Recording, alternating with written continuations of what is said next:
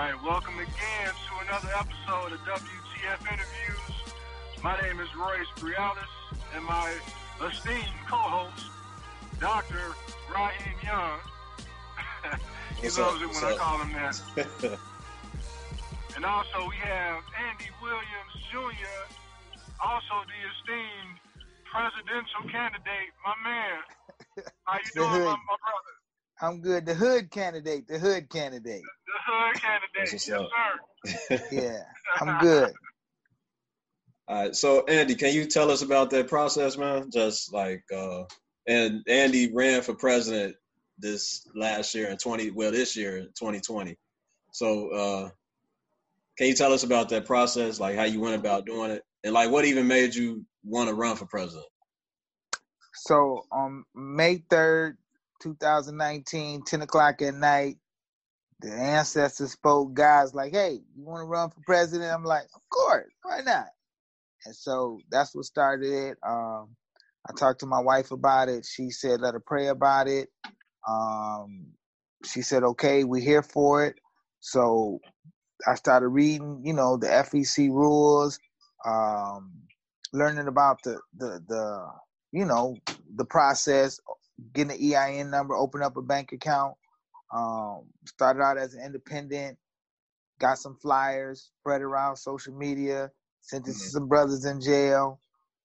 And then I wind up joining this Libertarian Party in November of that year, 2019. Did a couple debates with them, got known, met some people. And then when they wind up picking another candidate, because I didn't even get on that Zoom call when they were doing the nominations. I went back independent, and I felt like I started this race. I have to finish it, because the brothers on the streets, enough people, it was 5 people. It was enough that was being inspired. Like, man, you really doing this? You running as an ex-offender? And then I just, did it and was a write-in candidate. So it was like 20-something states. You just had to let them know you running, fill out some paperwork, and that's it. Write my name in on the ballot. And so that's cool. That's it, So, I mean, that's very, that's inspiring. Just like you just getting the notion to do it, man. Because I know, like, for a lot of people, that's beyond, like, comprehension. Like, you got to be a certain type of person to run for president. You know what I mean? You got to be a blue blood or something, or like have some type of background in that. But your story is amazing, man. That you was able to do that. So, like, can you tell us a little bit about like your background and your upbringing? Yeah. So I was born in Aurora, October 10th, 1972. Okay. I like that because it's the Bible verse I love. That's John 10:10, and says, the thief come to kill, steal, and destroy. So I think that's why I was born on October 10th, because I was a thief. And I was destroying and you just doing stuff, man, So that's why I say that. But my mom and dad separated when I was 2. My dad wound up dating a white lady. She was from Germany. I was raised with her for about 10 years. So by the time I was 12, her and my dad separated, got involved in gangs, which I wanted to in the beginning, get in gangs, but my stepmom wasn't having that. And once she left, I wound up being, hanging out with the Gangster Disciples and just wind up rising up in the street organization with them. And not with them like they was running, hey, do this. It was just, you hanging out with this generation of people. Yeah. I wind up snatching a gold chain back in 90, 91. Got arrested for it. The one I did, they was giving me probation for. The one I didn't do, I wound up going to the penitentiary for. It was the lieutenant's wife of the Royal Police Department. And my friend did it, but I went to prison only like 4 months. I mean, I was locked up for a total of 13 months. But then I got out, went to my childhood home, started selling dope because now the powder game is out, like 92. Okay. And 3 months later, I got arrested, got raided, and I wound up getting a law library pass, beat the case in a bench trial after 11 months, got out, started selling hellified dope after going to the law library for 3 months, learning the laws. And then under the new concept of Larry Hoover, growth and development, I bought into the concept and I walked away from the organizational negative lifestyle I was doing, collectively. And I say that because once I stopped selling drugs, and I did go back to hustling, but it just wasn't where I was, the distributor no more. It was more me, one-on-one sales with people, not through the street organization. Then the girl I had met when I was fighting that dope case, I got out, wound up hooking up with her, had my first child, and then I had another child, and then I had another child, and I wind up back in '96. I was living in Aurora, and her brother got murdered in front of my house. And like '96 was about 28 murders in Aurora, but this time I was like, that kind of like switched me into being involved in the community. Started to, at least, but then I moved out of Aurora, went to Naperville, started selling cars, went to church. Then I got married. Then I wound up opening up a mortgage company, was doing that. Then the foreclosure crisis hit. I got wrapped up in that, fought a foreclosure for 13 years and got a divorce. Then wind up moving, went to school, got a bachelor's degree in paralegal studies, met my current wife, where she was a girlfriend. And when I met her, I was living with another girl and was kicking it with her for like 6 years, and she didn't know. And then I wound up proposing to her. And when I proposed to her, the girl, one of the girls I had been messing with, I had cut her off like 4 months prior to this. And I finally was like, yo, because I had never been faithful longer than 6 months. That's the truth. But it's a reason. It's a reason, though. I'll tell y'all why, but let me tell you. So then when the stuff came out, broke my girl's heart, but she forgave me. Then we wound up getting married, and because at that time I had always been lying. But the reason why I was never faithful and committed, for me, is because my mom and stepmom both left me. My mom when I was 2, my stepmom when I was 12. When I was in church, I was an altar boy, did sign language, and I lost my virginity in the church. But the girl, it was a Sunday school teacher's daughter, but a week later, inside the church? On the 3rd floor in the closet. Oh, man. Yeah, on the 3rd floor. Okay. It lasted like 1 minute, 30 seconds. I don't know. I was a strong 90 seconds, though. Hey. I thought she was my wife. But she wound up messing with my best friend a week later, the other altar boy. And then the other girl I was messing with in the church, she was messing with, one of the brothers in the streets. And I could never trust a woman. I said, you're either going to cheat on me and leave me. So that kind of set that trauma in, along with the mental trauma from my dad not having a dad around, growing up with his woman. There's a post-traumatic slavery syndrome that happens from generation to generation. Like that fear and that of being oppressed carries on through generation. And until we fully heal from that, we repeat the cycle. And so I was repeating the cycle of the trauma from my childhood and other things. And it had me, gripped.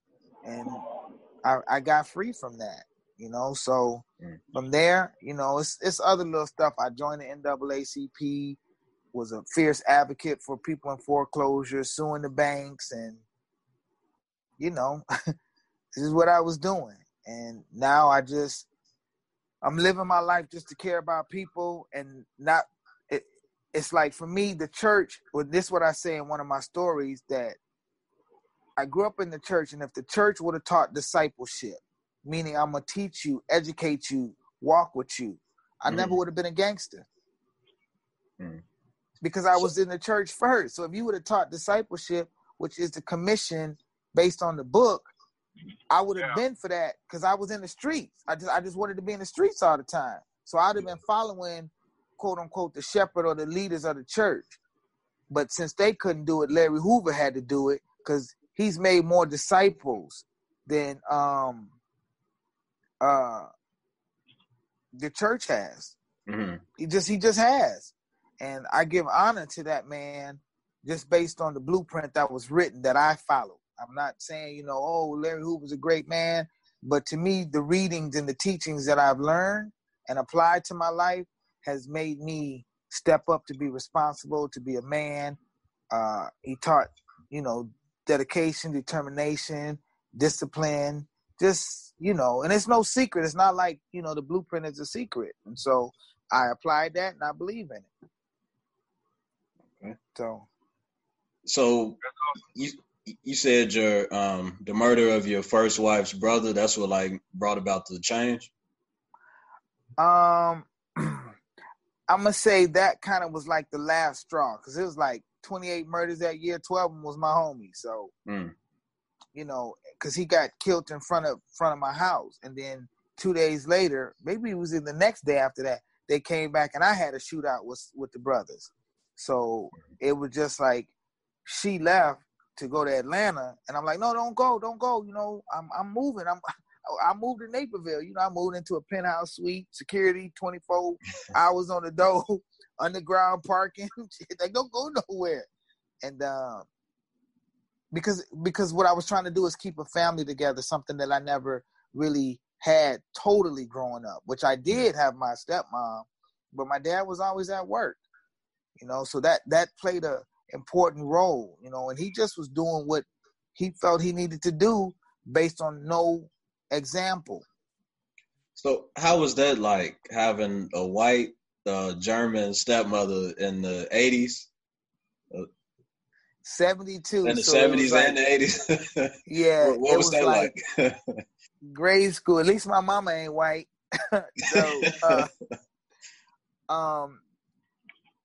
As I've grown to be who I am today, I'm thankful.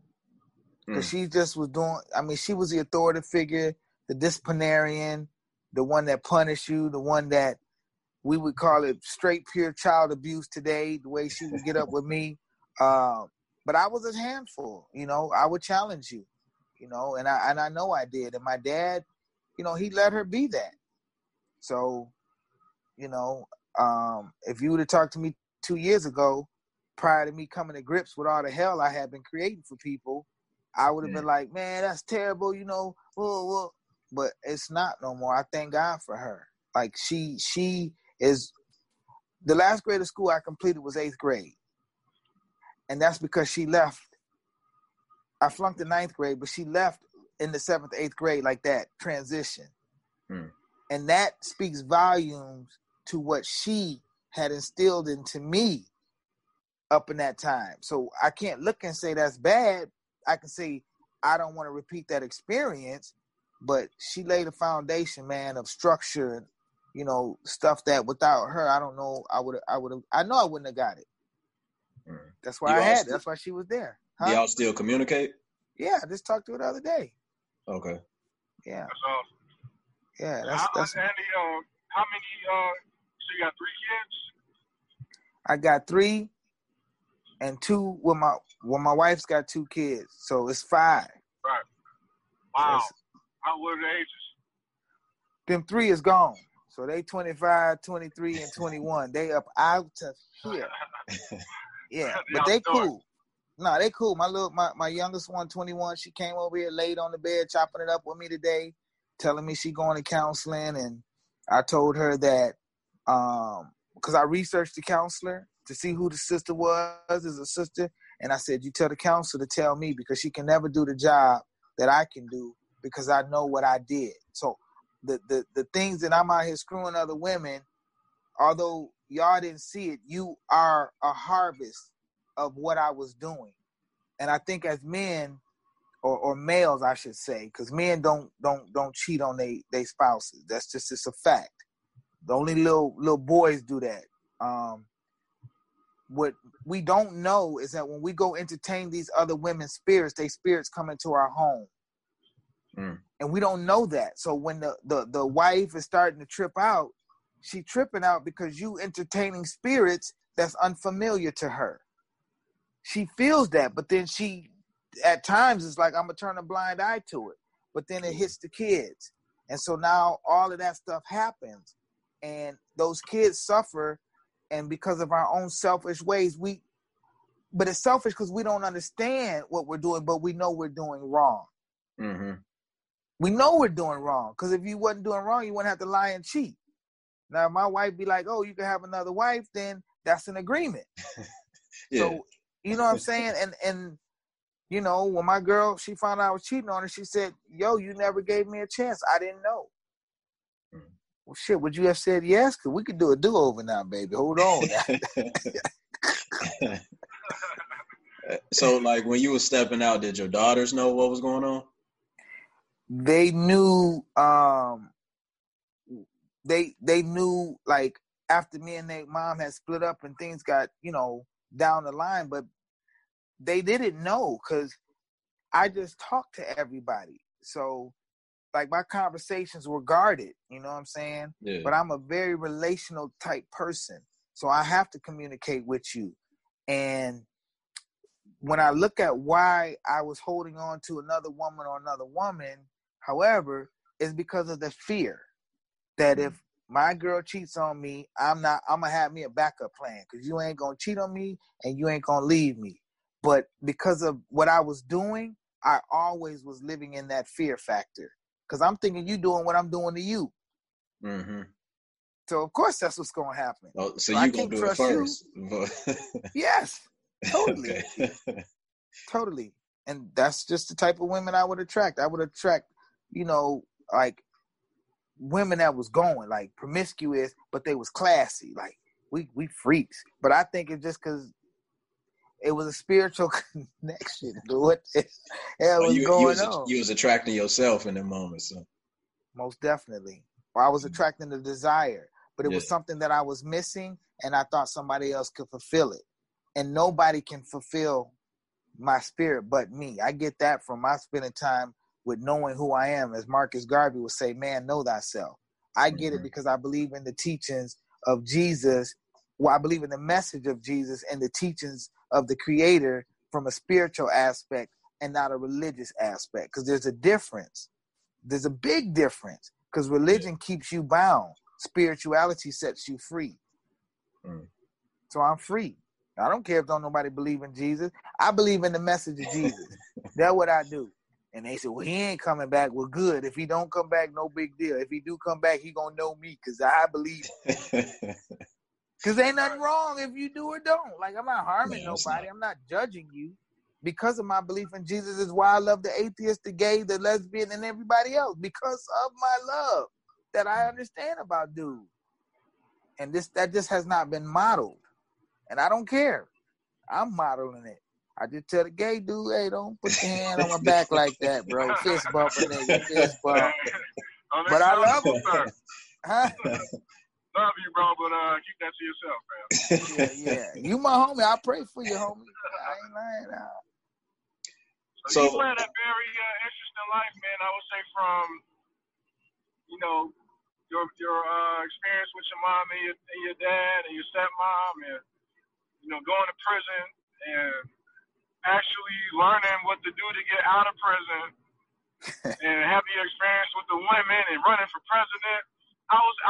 My question to you, brother, is if you had to write a movie, if you had a movie about your life, man, who would play that role for you, man? You play what? The role of your life, the role of you.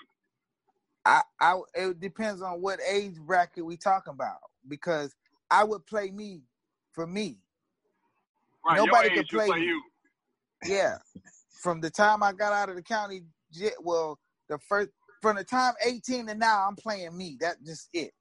I'm just playing me from 18 on up. Straight up out of high school, I got this. So that's what I would do.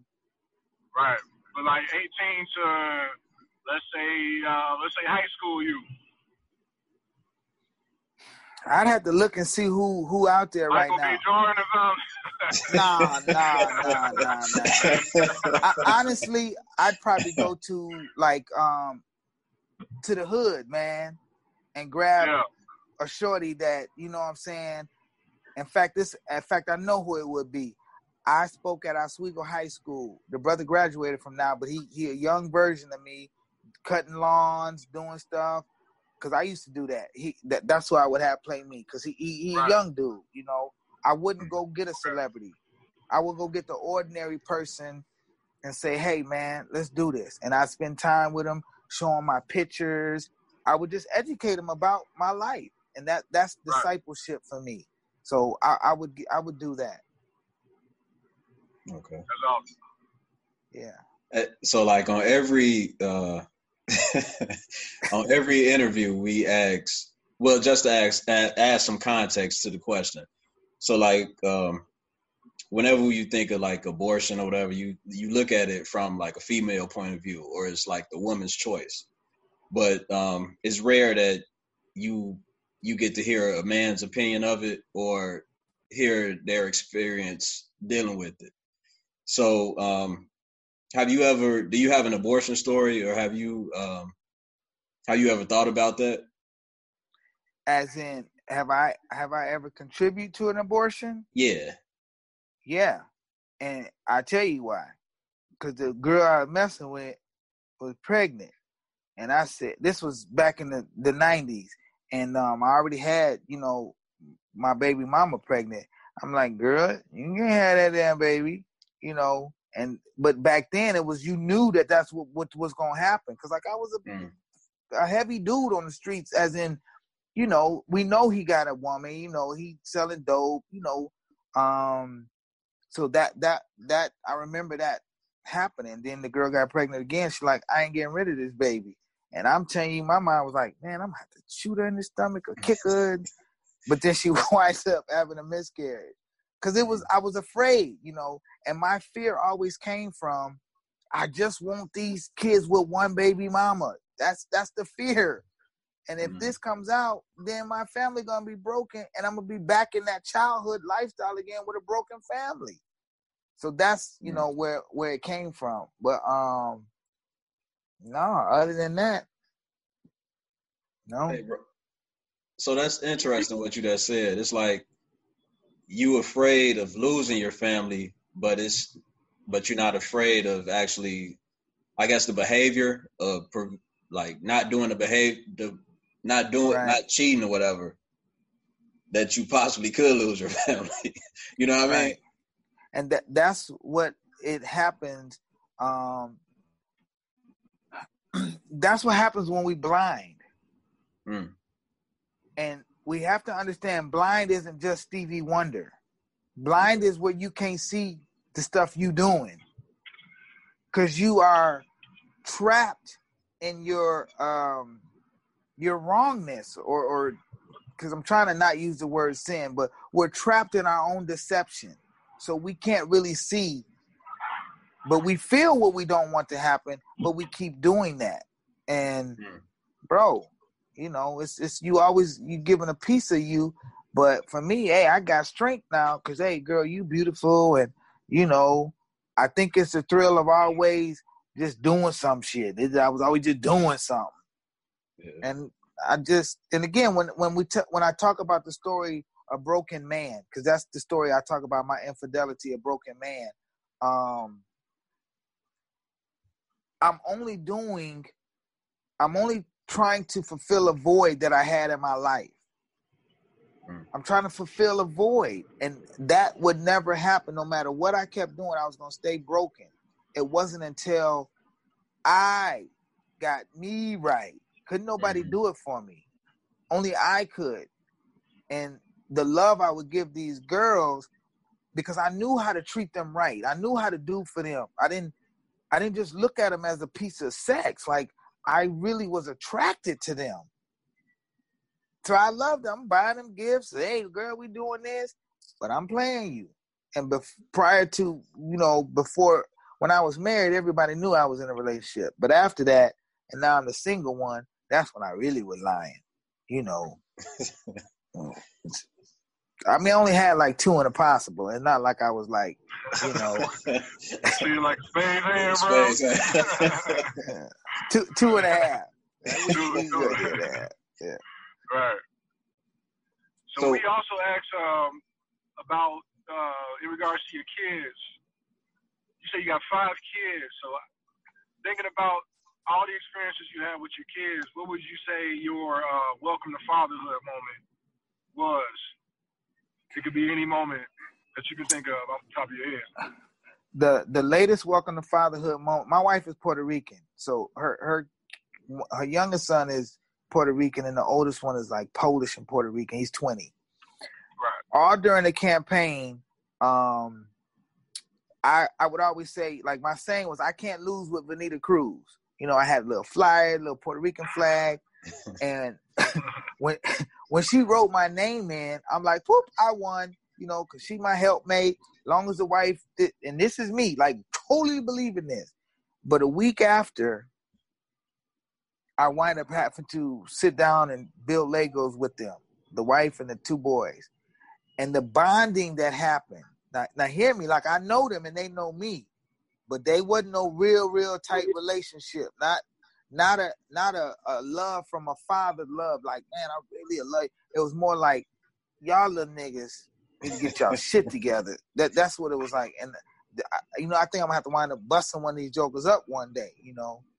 But by building that relationship, that's when I received their vote. And that's when I realized the most important thing on earth is family. And from that, it just, you know, I would talk about Jesus, always talk about the Father's business, and how I had to keep my relationship right now with my dad, because I have to honor him even if I don't agree with him. I honor his position as a father, but I wasn't modeling that in my home. And so that switched. So that was like a week after the election, you know. So, and my youngest daughter, who was over here laying on the bed today, she got kicked out the house twice. And the last time she had got kicked out, like, I was like, girl, I'll bust you up. Like, dude, I was super angry, not realizing the spirit she was operating in was from feeling rejected and, you know, trauma and her own way trying to figure it out. And instead of being the example and role model for her to be the nurturing father, I was more of, I'm not recognizing you going through some of the things that I put you through. So now it's come back as a harvest, and I'm trying to, like, beat you up in the flesh. Like, no. And, you know, I called her, texted her up, like, after 3 months, missing my baby. Like, dude, I'm sorry. She's like, Dad, I'm sorry, too. I shouldn't have waited so long. And, you know, she balling now. Bought me some shoes, and, you know, she ain't asking to come back, but I don't think I'd put that on the table right now. But I wouldn't leave her out there, though. You know what I'm saying? Yeah. Because she's 21, and but I'm proud of her, and, you know, for her to say, "Hey, Dad, I'm going to therapy." Hell, I had 2 damn therapists. You know, I was afraid I was gonna go back to cheating or some shit. That's what I was thinking. You had to process a couple things. Yeah, I needed to get free, and I didn't understand that's what I was trying to do. But now I understand. Like, I was committed to being free and not having to lie, like leaving my phone. Girl, you can have every password I got. Oh, girl, call me. In fact, the girl, it was a sister that wound up telling all the stuff on my wife. She texted her maybe like a couple months ago a picture of me naked in the hotel room. My wife response to her was so damn beautiful. She said, "Look here, sister. I know you miserable. I know you miss him because the dick is good. I married him." But, I mean, it just was so dope. And she was like, "You know how often we think of you? Never.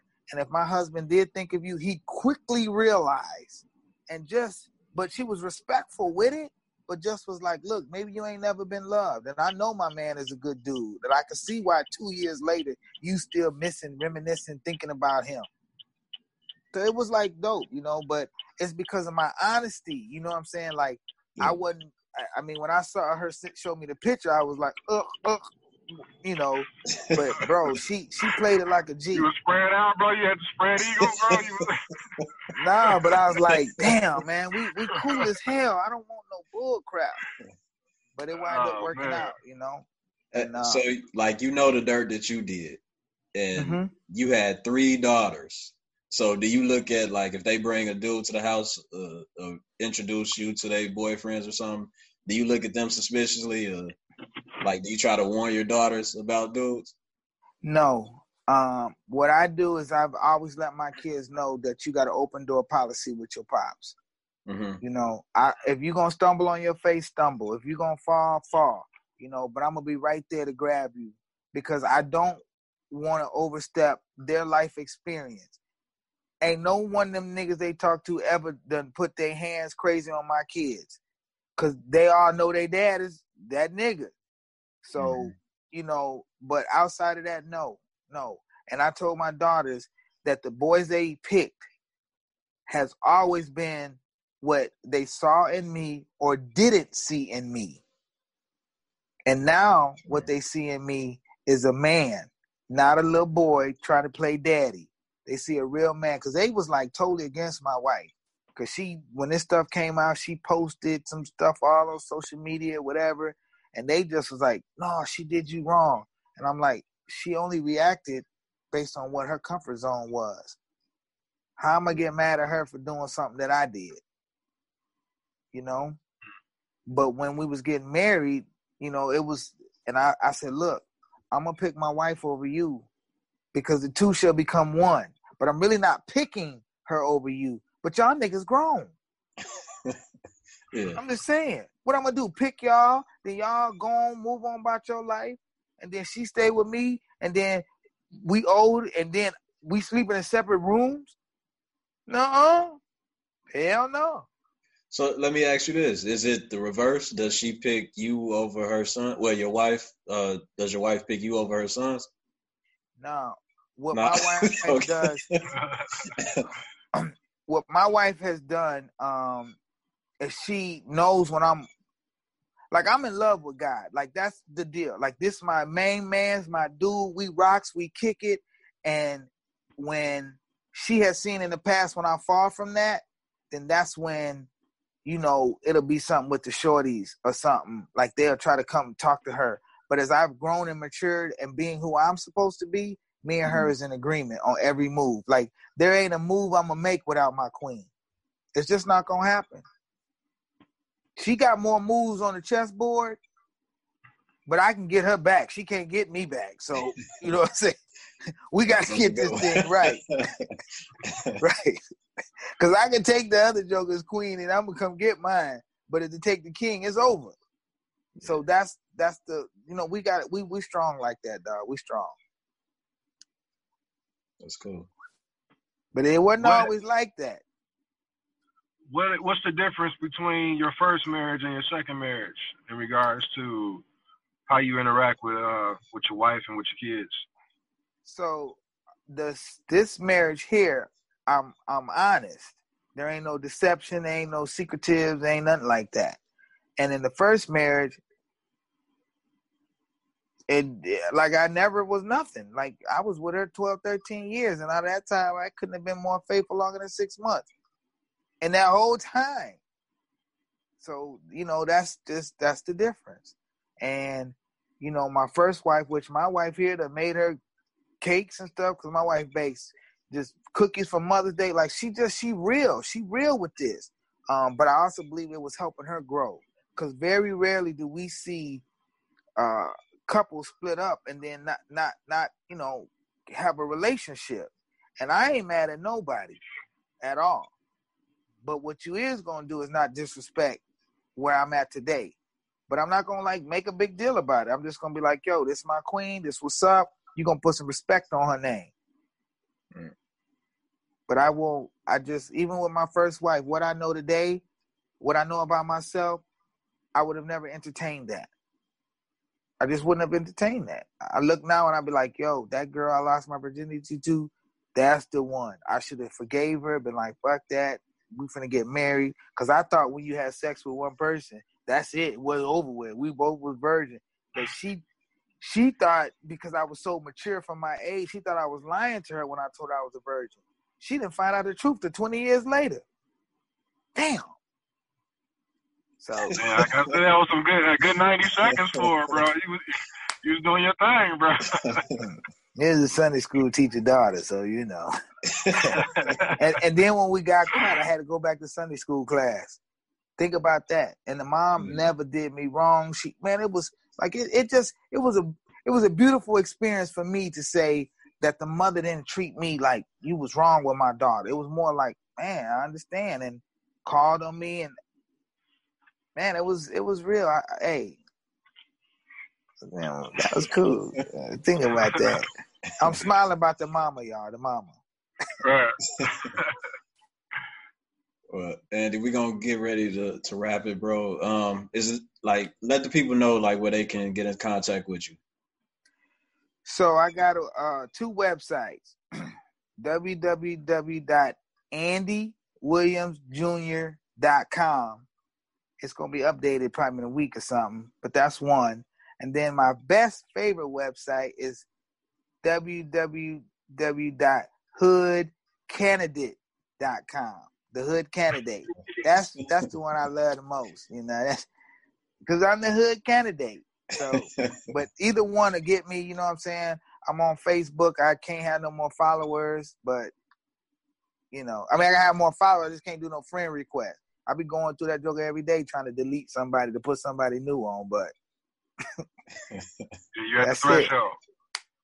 Huh? Yeah, I am. So I appreciate y'all. Yeah, man. Thanks for jumping on, man. We appreciate you, brother. We got a wealth of experience, and you had a great story, man. It's definitely good that we're gonna be able to put that out there, man. I definitely appreciate you. Yeah, I appreciate y'all too, man. That's why I come to the classes. Right. Thank you, bro. Hey, we got one tomorrow, so if you ain't doing nothing tomorrow night, join us. Jump on there. If you send a link and I'm available, I'm jumping on. So, all right, bet. All right, thanks, y'all. All right, man. Well, thanks again. All right, brothers. Peace. All right, bro, man. Be good. Yeah.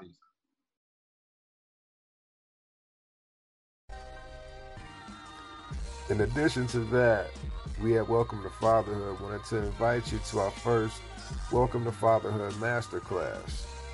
The topic is investing and is being taught by DeAndre Ratuz. So again, it's January 30th at 1 p.m. Central Time. We'll have a link to the Eventbrite in the description below. We have a total of 30 tickets available.